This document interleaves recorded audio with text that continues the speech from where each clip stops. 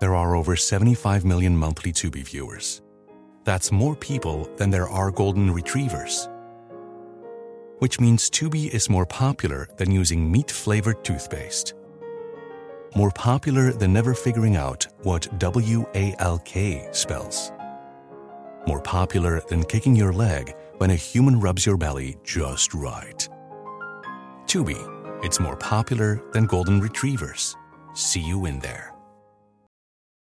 When I found out I was going to be a parent, I immediately felt a lot of anxiety and worry. So I went on to BetterHelp to try to look for a therapist to help me with that. My relationship with my family and with my boyfriend and with myself were suffering. I really needed help. I was ruminating a lot. Really getting those thoughts out to a therapist and getting feedback was just life-changing.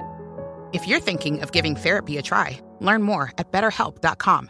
That's BetterHelp.com.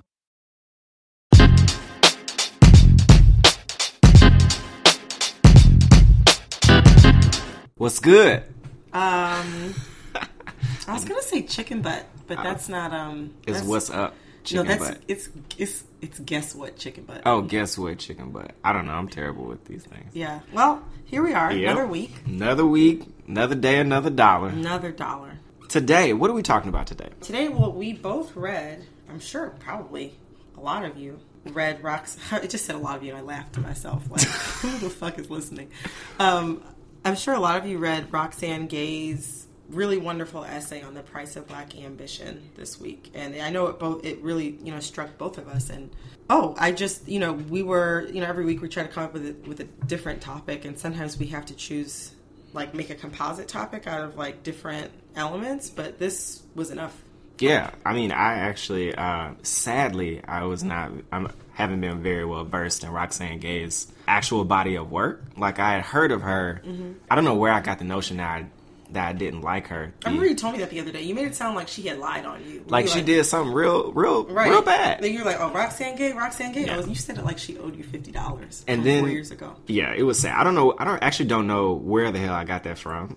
Reading this and going back and like actually trying to read some stuff after I read how amazing this article was, I was like, oh man, I fuck with her. She could be. Yeah, we all sometimes have to, we fall from grace every day. We have slip ups, we fall down. But we get up. There you go. I almost sang that.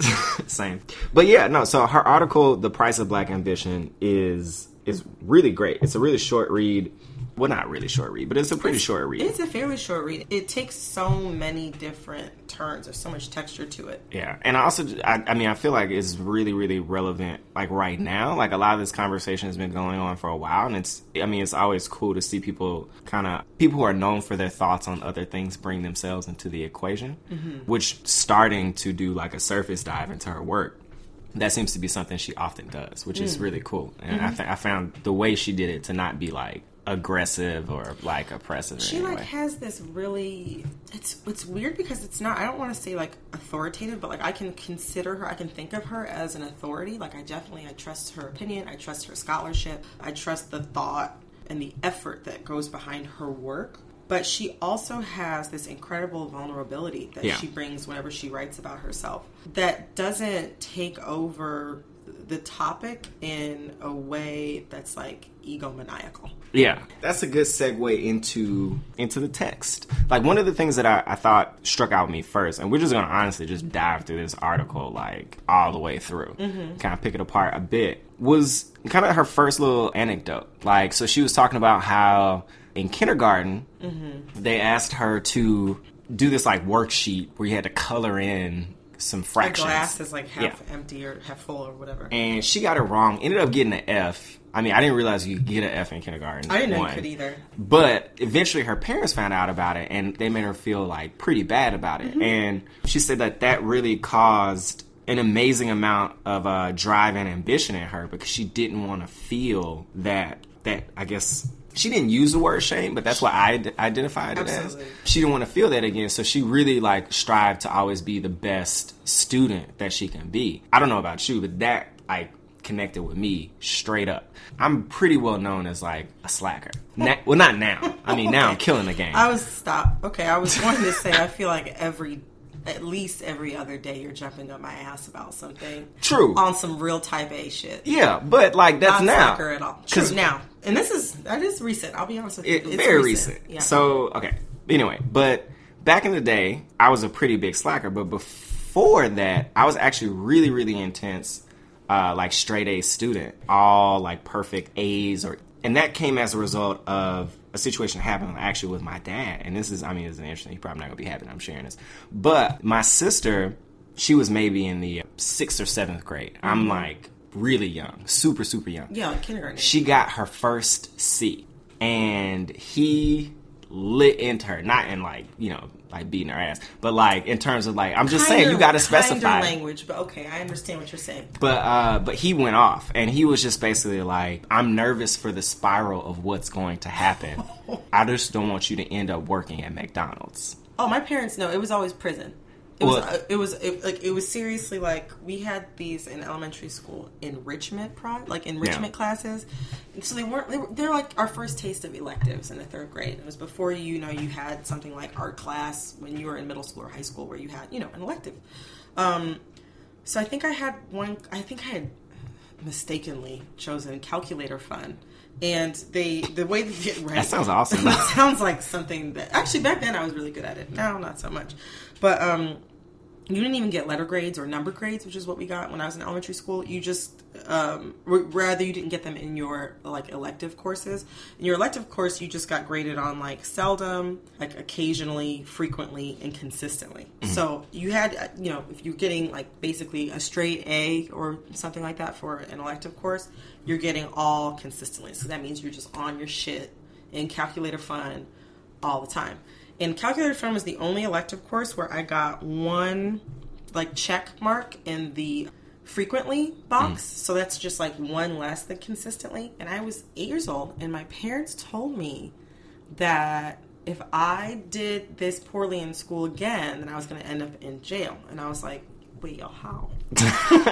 Like, how are we going to do that? And they were like, well, if you don't do good in school, you can't go to college. If you don't go to college, you can't get a job. If you can't get a job, you don't have any money. If you don't have any money, you have to sell drugs or steal. And I'm like, what the fuck is drugs? When you put it like that, though, like... So they said that, and I was like, oh, this is real shit. Like, I cried because I didn't get a 100% on a spelling test. I got a 95% in the 3rd grade. I cried.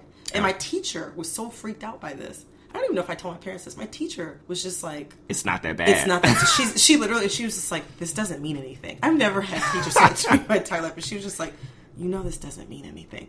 And I'm like sitting there sobbing. No, so that shit is real. Yeah. After that, I was like, well, fuck. I never want to have this conversation with my dad. And it eventually happened because, I got to high school, discovered that... Well, I don't even know if it was that. I basically was just like... Me being a nerd is not working for my love life. Like, it's just not. It's just not working. So I switched hardcore over to class clown. Mm-hmm. And, I brought home my first, I think I got a D. And my dad, lost it. He cried. I was like, whoa, this is really intense. So anyway, I got my shit together until I got to Howard. But all that, I feel like, is a similar story. It happens in different cases, and I think some environments get it more than others. But what do you mean when you say some environments? Some people's homes. Some people's homes get it more than others. Yeah. But I feel like there's this constant, and I don't think that this is exclusive to the black community. No. But this theory of you got to be shamed in order to want to aspire for something great. Mm-hmm. I thought that she took a big step in connecting that to a personal story like that. Mm-hmm. But that really, really hit really close to home. Coming back to the article, I think she talks about how, that sticks with her. That kind of evolves into this perspective that people have on the talented 10th. Oh, yes, which I think I actually said last week. Yeah. That I hate it. I hate the talented. I actually, I identify with it. I was a big W.E.B. Du Bois fan. Mm-hmm. And that's a great way to be. I think that's great. Yeah, but she kind of came for him in this article a little bit. Not even a little bit. But she's not the first person to do that. And I don't necessarily think of it as coming for him when there's a gap of 100 years. You know what I'm saying? In between. I think it's just you're not going to be mad. And his theory is not... It's like people who thought the world was flat. That's not... given the information that you had at the time... that's not necessarily a wild assertion. So like it wasn't a wild assertion back then that 10% of black folks, the top 10% of us, were gonna like pull ourselves up our bootstraps and then lasso everybody else and then like climb up this mountain. But the interesting thing about that, the connection she made that to, I guess, white supremacists back in the day, who basically created that, you know, they didn't make that Talented 10th name and give it that kind of brand, but she talked about how basically they said that it would be the 10% of black folk that would be acceptable or civilized. Exactly. They're kind of like, all right, we can only take but so much. Yeah. We can only take but so many. It reminds me of, I can't remember their names. I don't remember if it was the Puritans or whoever.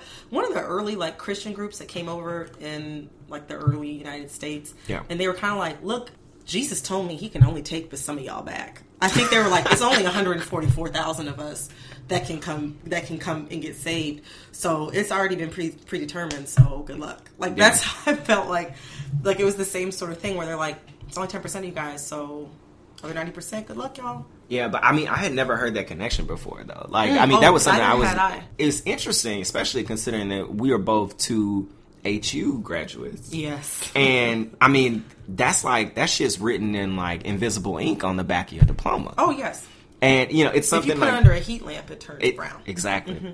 And the thing about it is, like, it's crazy because I'm pretty sure I heard that at orientation from an official of the school. Heard what? The concept of Talented 10th. And us telling... There was a school organization called the Talented 10th. There were some kids... I don't know who they were. I don't know. I didn't join shit when I was at Howard. Same. Most people don't even know that I went there, except for, like, you and, like, maybe two of our other friends. But I do remember there being a Talented 10th group. I remember that much. And I remember thinking it was bizarre as fuck. But it's exclusionary in the sense of it makes people who haven't hit certain, like, quote unquote touch points. Mm-hmm. It makes them feel less than. Absolutely. Like they don't have value, which is clearly not the case. It's also why people say we bougie too. It excludes a lot of people who may not have certain markers of whatever, you know, we feel success class is. Success. Yeah, exact class success is. It also gets some of these highfalutin folks feeling themselves harder than they already have been. It's not always called the Talented 10th. Yeah. It comes in other shapes and forms. It comes in other ways. It can exist in a variety of different spaces that black people inhabit. Not necessarily all black spaces. The same dynamic can play out in a workplace, can play out in a different university environment or a different scholastic environment. It makes everybody else feel excluded and feel like shit. It doesn't actually work. You know what I mean? In addition to both of those things, it doesn't actually work. I don't want to use the term respectability politics just because I feel like respectability politics and problematic are everywhere. I feel like some people just learn them and they're like white privilege, intersectional, respectability politics. And I think those are obviously all valid terms. Yeah. But I don't want to just like throw it out there like it's like a casual buzzword. It doesn't matter how good you are. And that's one of the things that obviously, you know, we know it from living life. Roxane Gay discussed it in the essay. It's not just exclusionary. It doesn't just make certain people feel undue pride and just general assholishness, I suppose. But it also doesn't save us from anything. It doesn't get us anywhere, and it doesn't... You mean we ain't made it yet? Exactly. Not only have we not made it, I mean, we can't be protected in many ways. I can't even wrap... I don't have the speech right now to discuss that. We can only make but so many gains, and we cannot be protected. The fuck? Yeah, basically. Fuck? You know? No, I mean, that's real. And then she also talked about, you know, the statement, you got to be twice as good to be, you know, to get half as much. Those kind of things come like hand in hand. Twice as good and Talented 10.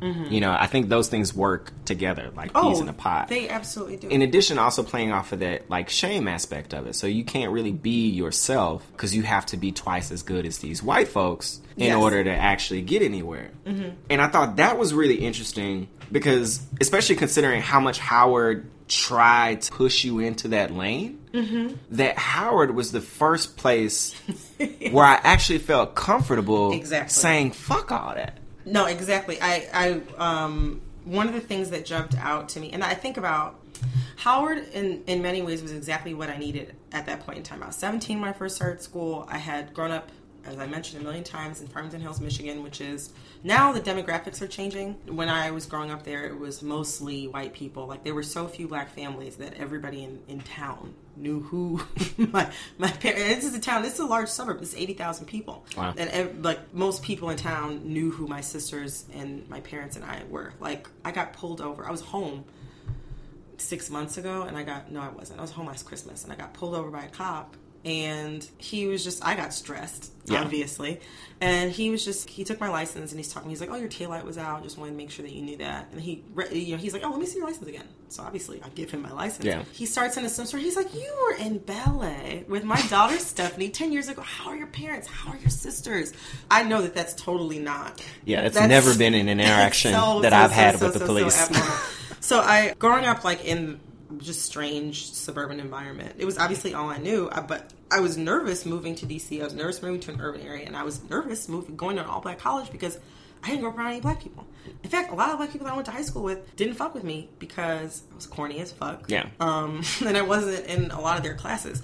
So I was nervous to go to Howard, but something inside me was like compelling me to go. I didn't know it when I decided to go because it was the only place I applied out of state. Attending Howard was like the first time that I had the luxury of forgetting that I was a black person ever in my entire life. And I didn't know that I had been missing that until I went to school there. And it felt like being on vacation for 4 years. Like you said, yeah, it was like the first time that I felt like I didn't have to be representative of anybody. I was a person from Michigan. I was a person who had a Midwestern accent. I was a person who had parents or high school sweethearts or two sisters or like to wear Juicy Couture sweatsuits. I was not, I was a girl. Yeah. I wasn't a black person and then everything else first. No, I mean, my situation was different but very similar in that, like, I grew up in a neighborhood around a lot of black people. I'm not going to act like that wasn't the case. I often didn't go to school with that many black people, though. Like, my classes, I was always in, we had honors and standard. I'm not going to go into that. But I was always in the honors classes, and, usually one of maybe 3 black boys. Mm-hmm. And then there were a lot more black girls, but 90% white.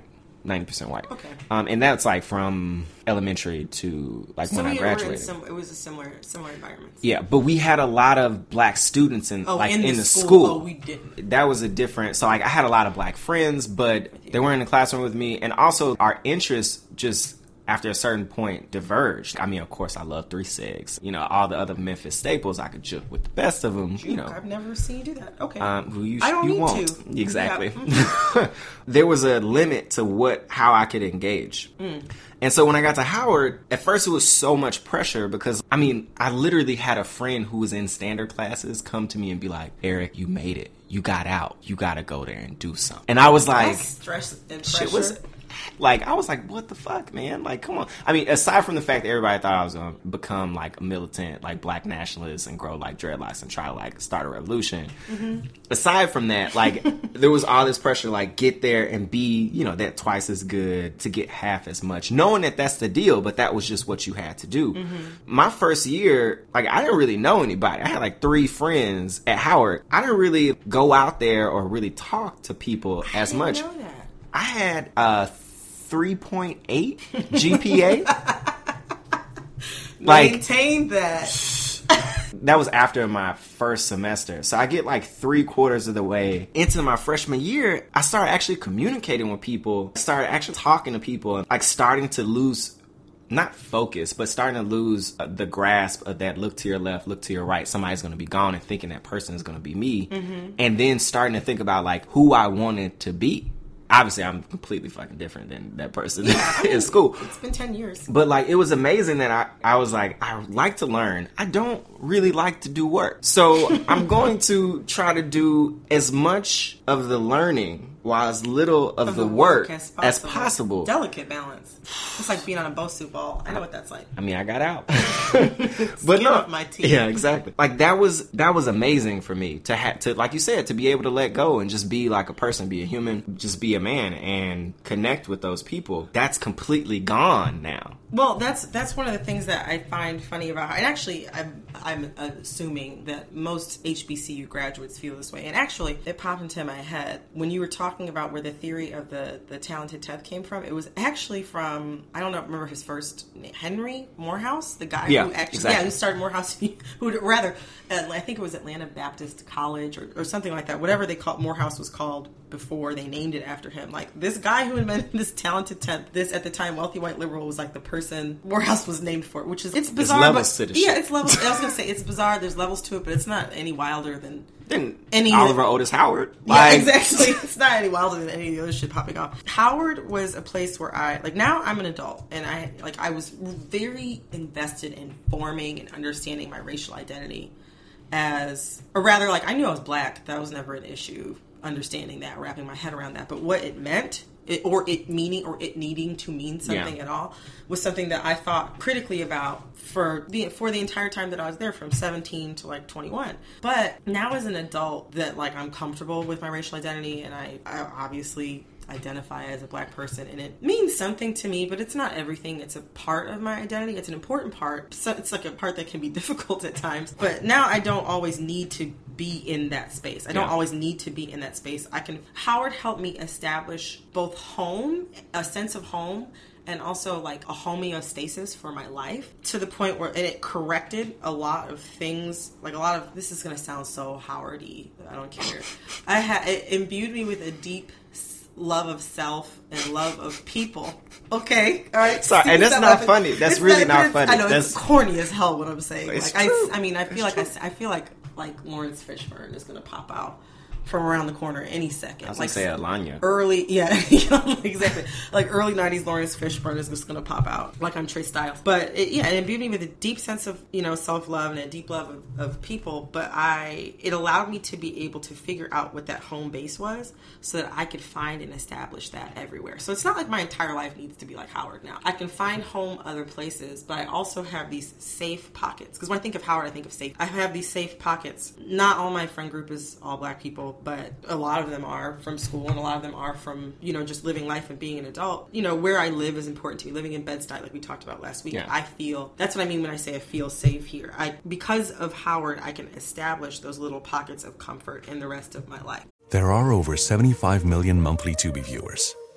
That's more people than there are influencers on the internet, which means Tubi is more popular than sponsored posts for digestive enzymes and high coverage foundation. More popular than soft launching your boyfriend. More popular than making boomers explode with rage when you tell them how much you make on a single post. Tubi, it's more popular than influencers. See you in there. Hey everybody, it's Rob Lowe here. If you haven't heard, I have a podcast that's called Literally with Rob Lowe. And basically it's conversations I've had that really make you feel like you're pulling up a chair at an intimate dinner between myself and people that I admire, like Aaron Sorkin or Tiffany Haddish, Demi Moore, Chris Pratt, Michael J. Fox. There are new episodes out every Thursday. So subscribe, please, and listen wherever you get your podcasts. This is a big year.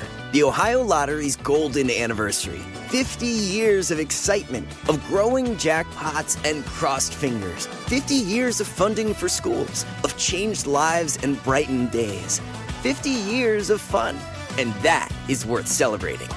So watch for can't-miss promotions, huge events, and new games that will make the Ohio Lottery's 50th year its biggest one yet. Learn more at funturns50.com. If you want to bring coziness into your life, you turn to Barefoot Dreams. Now celebrating 30 years of coziness, Barefoot Dreams is the originator of everyone's favorite Luxe Home blanket. There's a reason why Barefoot Dreams has been on Oprah's favorite things list 6 times. Dressing head to toe in Barefoot Dreams is the key to comfort, as its ultra-soft robes, loungewear, and accessories are each made with premium materials. Get 15% off your first purchase at barefootdreams.com with the code PODCAST15. I definitely agree with that, but it's also for me, it's a little different. I feel myself playing into that twice as good. Oh. Much more now than I ever gave a shit about it for the past 8 years. And not because, like, honestly, it's not even just because I'm trying to have as much shit as white people. That honestly has nothing to do with it. More so just feel an immense amount of pressure about the decisions I make and what that will mean for my family. That I really never thought about before. Like, I thought about it, if you're always thinking about it, you're like, I want to provide this, I want to, have this like Cosby-esque lifestyle. But then once you get out, you get a job, your first job, and you're like, oh, I don't get paid anything. How the hell am I actually supposed to make enough to justify a lifestyle? I understand exactly what you're saying. At first, I misunderstood you. I thought you meant that now having a family like had occurred to you. It's more, will I be able, not just like, will I experience this shame, or will I disappoint my parents, or will I disappoint myself, but often unevenly stacked deck. Yeah. So I sound corny as hell. How am I able to make a house of cards? I mean, my family live in. Exactly. But it's the truth. No, and it's sad because in me having those fears or whatever, I'm playing into that system that I don't fucking agree with, Lord knows. But what's the alternative? Like, I don't know the alternative. Yeah, truly don't. That's not even really a real question. I don't know. That's just an interesting thing that's kind of resulted from that. And it's something I think we can come back to, but I just always feel the need to be trying to do more. I mean, this is probably why I'm up everybody's ass all the time. You are. But that's where it stems from. One just tiny little point, just to piggyback off what you brought up, family, because I hadn't actually necessarily thought of that when I was processing, this piece. But what I don't want, anybody who knows me or has met me before knows that I have like a thick layer of I don't give a fuck just slathered upon my person. But I still, at the core of me, have that very intense, same thing. Like, gotta be up an hour earlier. Need to be 5 steps ahead. Need to be 8 times as prepared. I still have that at my core. In addition to so many other things, it made me so stressed as a young person. It made me such a stressed out kid. I don't want to pass that stress along to my children. And so when I think about, I know you said it's not a real question, but when I think about how do we not have that, I mean, I don't want my children to see me, I want them to see the reality of things. I don't want to sugarcoat anything. I guess like the browbeating and the almost like just like emotional self-flagellation that can come with feeling like you're a failure. You haven't done everything, or your ambition has not been satiated. I don't want my children to see me working through the extra shit of that. I want them to be able to feel like they can be people. I completely agree with that. But I think the thing that I've struggled with that reality could look like for me is that I also don't know how to connect that with seeing what my kids will be like and probably being like, oh my God, you guys gotta get your shit together. Like, you know what I'm saying? Like, it's gonna look completely different. I know I'm not gonna be able to process that at all.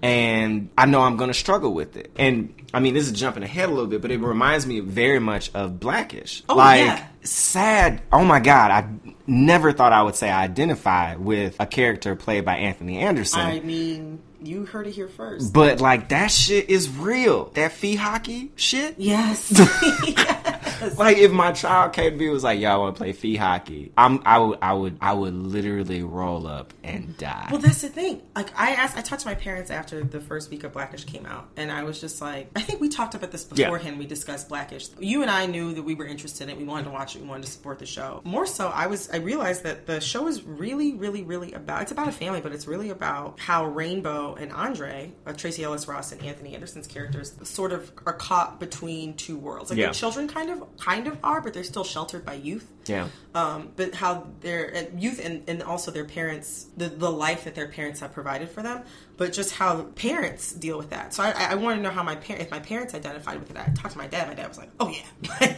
There's such this bizarre tension. Well, my parents were born and raised in Detroit. My sisters and I primarily grew up in the suburbs and my parents had no idea how to parent 3 black girl children in this primarily white environment. They did the best that they could, but there were so many gaps as far in my like upbringing between like my parents. like I said, they did the best that they could, but I think it's almost impossible to be able to account for the weirdness of that environment and just how like just utterly unprepared as a parent you are. I think Blackish and what you just described, like though that tension and that stress of trying to like deal with the weirdness of your kids and not necessarily recognizing that is compounded by the fact that they lived in a white neighborhood and they kind of made it, you know, which I think is very similar to what you just described. I think that is going to happen at any level, especially with how, and this is going to make me sound real fucking old, but like with how weird kids are today. No. Like I think like it also made me think about Jaden Smith fans. Jaden Smith. Like, oh my God, this child hoodie dress. Yo, hey, the hoodie dress. Was no. I'm not knocking it. I, after watching Yes. the Fast music video 3 times. Oh yeah. I, you know, maybe on a hit some squats, get that hoodie dress you know, on. I gotta get my thigh Get game the thighs right. out. But you know, maybe what the hell? Why not? Summer. I was trying to be cool. We can match. Maybe on my bike. Please wear the hoodie dress on your bicycle. People make so much fun of Jaden Smith. But, like, at the end of the day, he is himself, and he is really changing... Oh, my God, it's going to sound ridiculous. But he is changing how you can be successful and weird and also be pretty black. Yeah. I mean, he's black. No, he and got locks. even Willow, too. Like, Willow, too. Definitely. With Whip My Hair. Almost to a higher degree, if you think about it. And you know, I follow her on Twitter. So you say you follow how old is she? A 14-year-old? Yeah, she's real cool. I look up to her. Oh, okay. So I look up to her. I look up to her because she's actually 13, but she is extremely self-possessed in a way that I actually like. In all truth be told, she is extremely self-possessed in a way that I am still trying to access at 26. And I you know what, May God himself strike me down for saying that, because that is the damn truth. I feel like the both of them are, but basically, yeah, what we're saying is like it's gonna be a challenge, but that also makes me really happy that there is some like possible way that I don't understand right now. Money plays into money definitely will help. Fame also helps. Yeah. Yes. There's this possibility. There's this role that they can have where they can be as, you know, weird as they want to be. Wear all the hoodie dresses in the world. Yeah, I think they actually, honestly, I saw a picture of Willow and the Fader, and I think it's the same hoodie dress. They share, which is cute. That's so cute. We keep going. Hand-me-downs. You know, that they'll have this path forward to something where they'll feel more comfortable in their own skin, and maybe they can access their relaxed feeling of being able to just kind of let go. Being. And as Jaden says, pre-exist. That's what he's... Oh, that's what he says at the beginning of the video. No, he says like and I just pre-exist. Yeah. I was singing a song to myself at work today, and I like had to pause, and I was just like, okay, we're doing this now. No, so there's definitely that. And the thing, I guess, to tackle the flip side, and this was one of the few points of contention I had with the entire article to bring it back to the text. Bring it back. I wanted to sing Travis Porter. I'm sorry. Yeah, a little different. Okay, go ahead. I'm sorry. Obama announced the program My Brother's Keeper. So My Brother's Keeper is looking to not necessarily reform, but increase the opportunities that young men of color have in the world. Hold on, let me just read exactly as quoted in the article. An interagency effort to improve measurably the expected educational and life outcome. Educational and life equated is very interesting right there. Educational and life outcomes for and address the persistent opportunity gaps faced by boys and young men of color. So she had some serious issues with this because she said on the surface, so I'll give her that it seems like she hadn't necessarily done a deep dive into the merits of the program, but she took issue with the way that the program was developed. It seemed to be playing into this respectability politics game, in that they try to get young men of color to dress better, to quote unquote take more responsibility within the community, and you know the kind of pull up your pants aspect that everybody came at Bill Cosby for, in addition to like Don Lemon and all them. That I agree with, but I don't think that's necessarily what the program is. Just from my job history, I've actually done some work with programs like My Brother's Keeper. There's a program in New York run by the city called Young Men's Initiative. And there are a variety of different programs that My Brother's Keeper actually worked with to develop their programming. And a part of that is used. Like they do, they encourage the young men to like wear suits, to dress quote unquote appropriately, to talk appropriately with a more conservative fashion, a part of that does kind of rub me the wrong way. But what I will say is doing that provides these young men access to opportunities that they would not be able to have otherwise. I'm saying quote unquote grooming. Yeah. So like, it's all well and good to say that we should be accepting these young men as they are, and, you know, still working to provide better educational opportunities and opportunities, period. But at the end of the day, nobody's coming to meet a little black boy where he is. And I didn't so much get from reading the piece that she was attacking my brother's keeper. I think you're both in the same space, actually, where I also am, where long term, like you said, nobody's currently coming to meet a little black boy where he is. Long term, that's my goal. Yeah. I think that is fair. I think that, a lot of non-black and brown children, a lot of non-black and brown children have the leeway to kind of be met where they are. Yeah. You know, black and brown boys, a lot of the time, since we're speaking about them specifically, they're rarely, if ever, met where they are. And I think that they deserve that consideration. They deserve that personhood. They deserve that humanity. So long term, I would, and I'm sure you would as well, like to live, I would prefer to live in a society where my brother's keeper isn't necessary. But short term, that's something I can get. Short term, I can get behind it. Yeah. You know, short term, I can get behind. I can get behind it while still feeling critical of some of the tactics, even feeling on some level ashamed. I almost hate that, like, I feel ashamed of the tactics because I didn't set the tempo at which the tactics were necessary. Yeah. You know? Well, no, I think that makes a lot of sense. At the end of the day, I think you look at the data and you talk to the kids and the shit is bleak. Like, so you got, it kind of needs to be where it is. But I agree. I mean, I think you can be critical, and there are definitely parts of these types of programs I don't necessarily agree with, and it's even being explored whether or not they're their actual utility. But in terms of like the results that they create, this shit is Band-Aids. Like, I used to work for a city councilwoman. She was a social worker and she actually worked for a different city councilwoman who's now since passed away, but she was serving until she was like in her 80s. I think her 80s. But she used to say that social work and kind of social programs and initiatives were really just a Band-Aid for shitty policy. Yeah. Yeah. So ideally there can be more than one. Like, I see what you're saying. There was actually another just tiny little point that this brought to mind. I've been interested in the research behind grit, which has been studied by Angela Lee Duckworth, I think, of University of Pennsylvania. She got a MacArthur Genius Grant. She's done a TED Talk on it. It's wonderful. Basically, grit is kind of this, now it's become somewhat measurable. It's this educational term or concept or skill, I think it's a skill, that is not quite the same as intelligence, but people are looking to measure it in the same way, or to teach aptitude, like the same way that people teach intellectual aptitude, the same way they try to, I guess, shape that.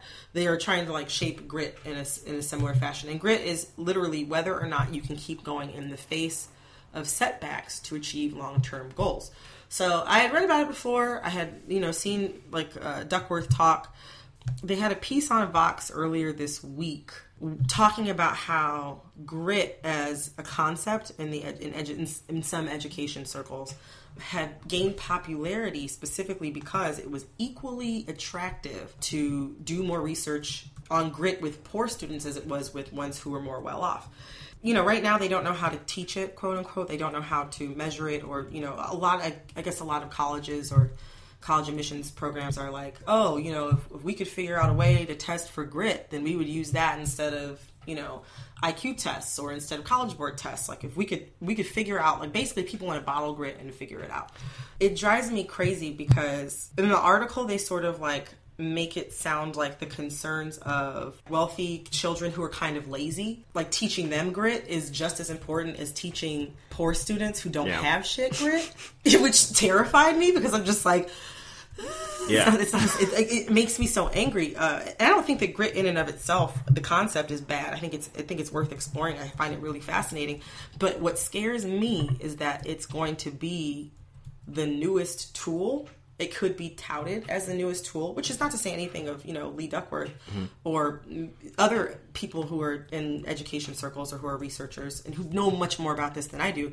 I'm nervous that grit can be touted as this new salve that's just gonna, even though we don't have to, we had these structural inequalities and these kids are lacking resources, if we just teach them grit, which is funny to me that grit is touted as this new concept, because grit is essentially, that's like the lodestone of Black ambition. That is like, the cornerstone of Black ambition. So, I'm mad we got to this point. It's probably like 53 minutes in, because this actually just really, really made me think of something else that really relates to that. So, there are actually a couple of articles. I was trying to find one of the other ones right now that deal with this exact same topic. So, one of them, and I think we actually talked about this a long time ago. Unfortunately, obviously not recorded. No. But so there was an article that talks about why some minorities are more successful than others. Oh my gosh, this was from January?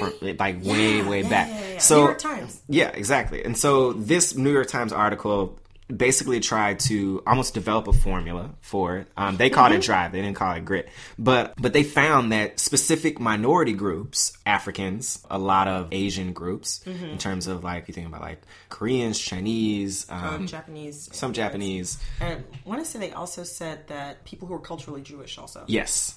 So a lot of that shame aspect comes back into it and plays right into that. That was actually one of their factors in terms for creating and teaching drive. Right.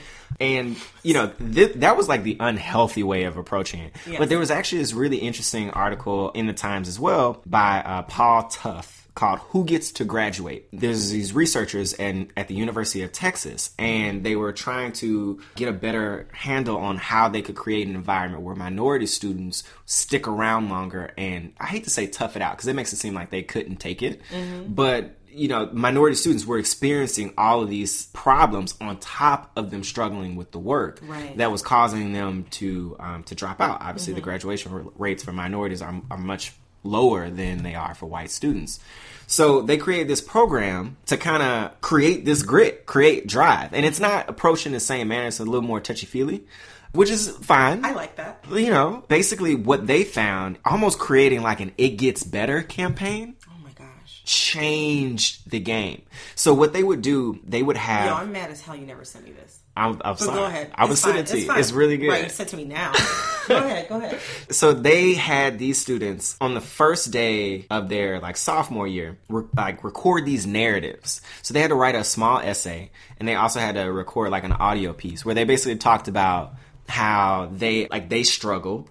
And, they went through a lot. They had a lot of setbacks, but they just worked with, their peers and worked with the professors, and it got better. They were able to kind of work through it and really, feel a lot more comfortable in the environment, even though there weren't that many minorities, be able to progress. And the students who participated by watching these narratives or reading these narratives had an amazing surge in terms of performance. And there were other components as well. They had really intense tutoring. They got a lot of minority professors together and created support groups for them as well.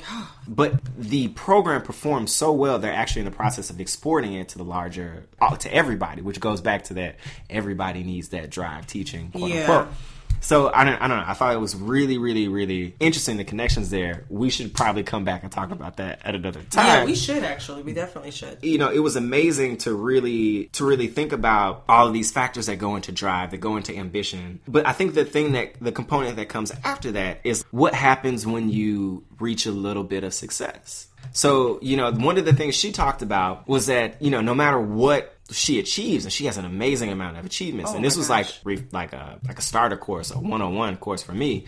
But she talked about how she got her PhD, how she's written, multiple published books. Oh my gosh, she's a prolific essayist. Yeah. She's not just a prolific essayist in these huge publications, but also in different online spaces. She's on Twitter all day long. I know because I follow her. She has an amazing Tumblr. This woman is she obviously wouldn't say this about herself in the article, but any medium she gets to write, she just lights the shit the fuck up. Yeah. I mean, she legit. I'm not even gonna lie. I don't know why I had issues, but everybody got to learn sometime. Exactly. I'm a fan. I'm a fan. He did say that. Yeah. But no, I am a fan. And I also identified with this this feeling that she had of like, regardless of all of these things, she still is not satisfied. And a part of that, she said a part of that not being satisfied, I think comes from, and I might be, conflating her words, but I think a part of it comes from just that original experience she had back in kindergarten. Mm-hmm. And a part of that also comes from the kind of needling that she's experienced at like every point in her life. Absolutely. At the hands of white and, and other cultures. She talked about people thinking she was an affirmative action student even because she was the only black person in a PhD program, and a variety of other things that kind of cause this perception. That's essentially what that is. That somebody's seeing you where you're not supposed to be. Yeah. And calling you out many times publicly, calling you out. It doesn't always have to be, microaggressions. Sometimes people will just flat out call you out in front of everybody. Even I think about when Roxane Gay, they announced that she was the editor of the Toast new vertical, The Butter. Yeah. There were people on Twitter all day coming for her credentials. Like she ain't worthy. Right. Like she ain't fucking worthy. Yeah. Like all you have to do is look at a New York Times bestseller list. You're going to see the woman's name twice. Yeah. Twice in the same year. Twice. And I mean, the interesting thing, the thing that I can kind of connect this with, and this is sad to compare the two, but also you might know where I'm going. I don't even know what you're going to say about it. It already tells us that it's about to be some shit, but go ahead. But like Blackish, where homeboy got the SVP of Urban, like I'm not gonna lie, I would have been mad too. I wouldn't have did the ignorant shit that he did in terms of like the commercial that he made. Work. I still need to get exactly. paid. Like let's be real. If I got 4 fucking kids, I'd be like, thank you. Like you just want to think it straight. Thank you much. If I was Rainbow, I would have had a lot more issues with that. Yeah, I would have because he was wild. But I mean, it's crazy to think no matter where you get to, there are always going to be people who are trying to add an asterisk to your name or have these caveats or disclaimers about like who you are and why you have your success. Honestly, though, that still didn't. I mean, it bothers me, but it feels like such a constant. It's like normal. I was like, but okay. It's like I mean, it's white noise. That wasn't what struck me about. For me, didn't connect with like gatekeepers or people like denying my success because I am very confident in in what I have achieved. You're feeling yourself, but 24/7. I do never feel satisfied. I know that about you also. It's something it's frustrating. It's also kind of scary because I've seen the same thing in my family in terms of one could guess a few people that come to mind that I know, but one could guess. Like I talked to people and it was really interesting when I went back from my high school reunion because I've hit these quote unquote markers of like what I'm supposed to be doing. Mm-hmm. If someone was doing like a profile of you and they use the word successful, you're thinking like this person is rich. Like that's my immediate connection to successful. So you're saying like, like you're obviously successful, but you're not fucking I'm not like Jay-Z. Yeah. You're not fucking I'm not Warren killing Buffett. it out here. But like I've done okay. I don't feel that at all. I feel just as quote unquote behind. Oh, I was going to say behind. I've always felt behind. And even, like I said, when you talked about never feeling satisfied, never feeling successful, I'm comfortable saying that I have not reached, a level of professional success that I feel, I still feel kind of young. And I know that I'm a little bit, I'm still kind of like in the early stages, but I know plenty of people who are further along than I am in their careers, all in different fields. And I'm talking like people who are getting like degrees at the top graduate schools for their field, or in Ivy League, or having these amazing jobs, or like maybe are one of the top, or in that top like 3 to 5% of the people who do their job in the country. You know what I'm saying? Yeah. And whenever I point out, a lot of these people are maybe they're related to me, maybe they're friends with me, but I'm always like, well, you did this, you did this, you did this, you did this, and they don't see it. It's like, they're like, yeah, well, I think of one of our very best friends who went to graduate school, like, she graduated, I don't know, maybe a year or two ago. She was always so stressed out in school because there were so many, I didn't realize it, we had been in sort of a Howard bubble, and like the post-Howard bubble where you stay in DC. When you go to a different environment where you're no longer like in that safe place, when you're in that DC bubble, or that HBCU or HBCU light, or like diet HBCU, which is kind of actually how we live now, if you think about the way our social life sometimes works. When you leave that and you're in a starkly different environment, she just all of a sudden was like met with all of these people who, whether or not they were gatekeeping, they always were going to have more. So even if she went in and she did her best, yeah, part of it was going to be dissatisfaction because of the same dissatisfaction that I think that Roxanne is getting at and that we all kind of experience. But another is like you're always going to be looking sidelong at the people around you who likely aren't Black and what it is that they can have that you may never have access to. And so like she didn't say that explicitly, and I don't mean to put words in her mouth, but I know that sometimes for me that can be there. I actually do think she kind of said that. I mean, the one part that I kind of pulled out I think relates to that really well, and I'm going to go ahead and read it. Oh, go for it. All along, though there were these insistent reminders of how, even with all these advantages, certain infrastructures so profoundly shaped by racial inequality would never willingly accommodate me or my experiences. Like, that's what you were talking about. I would never be able to work hard enough. I didn't have to be twice as good. I had to be 4 times as good or even more. But she said, this is why I'm relentless. This is why I'm not satisfied and likely never will be. That shit is scary to read from someone who has 2 New York Times best-selling books. Right. And somebody who I look at every day and like I'm curious to see just what is she eating for breakfast? Like how is she gonna word that? Yeah. Like, and this is, she still feels the dissatisfaction. I've seen it in, I don't know, I used to always, I guess, attribute it to, and this is why it was almost scary for her to name it. Because I've seen it in a lot of people I know who are, actually, wait, this is some new shit. I used to think I only saw it in friends of mine or family members of mine who were type A. Mm-hmm. But we just talked about how you were kind of a slacker. And like, even for a while, like I kind of was too, but I got to a certain age, maybe somewhere around 24, 25. Actually, no, in my earlier 20s, I was like so fucking serious about being an adult and like having my shit together. But I sort of, once I left like sort of like young adulthood and I realized that I was running the same race with the rest of the world, I've had like an adult onset type A personality disorder, which is obviously completely made up.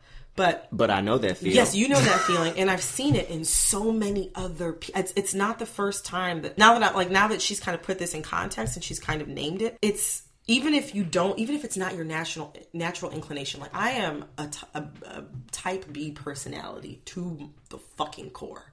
And I know that in many ways you are too. Yeah. But we both hit this point where we were just like, yo. It's not just like becoming an adult or growing up. It's more like, it's not just getting your shit together, quote unquote. It's also this, I need to get up every day and I need to be trying to fucking get it. Because if I don't, I do not know what will happen to me. Yeah. Like, I don't know if I'm gonna make it. Right. Exactly. And that's so bizarre when I hear you say that. I look at you and I know you, I'm your friend, I know your life. When you say, I don't know if I'm gonna make it, that to me, and like logically, I'm like, that sounds preposterous. You know what I'm saying? But I know what you feel. Yeah. Because I feel that all the time. I still feel 2 steps away from poverty. Mm-hmm. And I'm much further than that. And like, there's a level of privilege just floating in the ether right now with what we're talking about. Mm-hmm. But the truth is, like, I really feel like with 2 mistakes, I could be everything that I've worked for could be done. It's done. Always. I know that feeling never leaves me. Overall, I mean, I think I know we have to kind of wrap it up, but this article is just amazing. And I think to end it on a lighter note, I think The Price of Ambition, that's the title of the article, is really that shame. Now, whether it's caused by your parents or caused by these systemic factors, white supremacy, patriarchy, capitalism,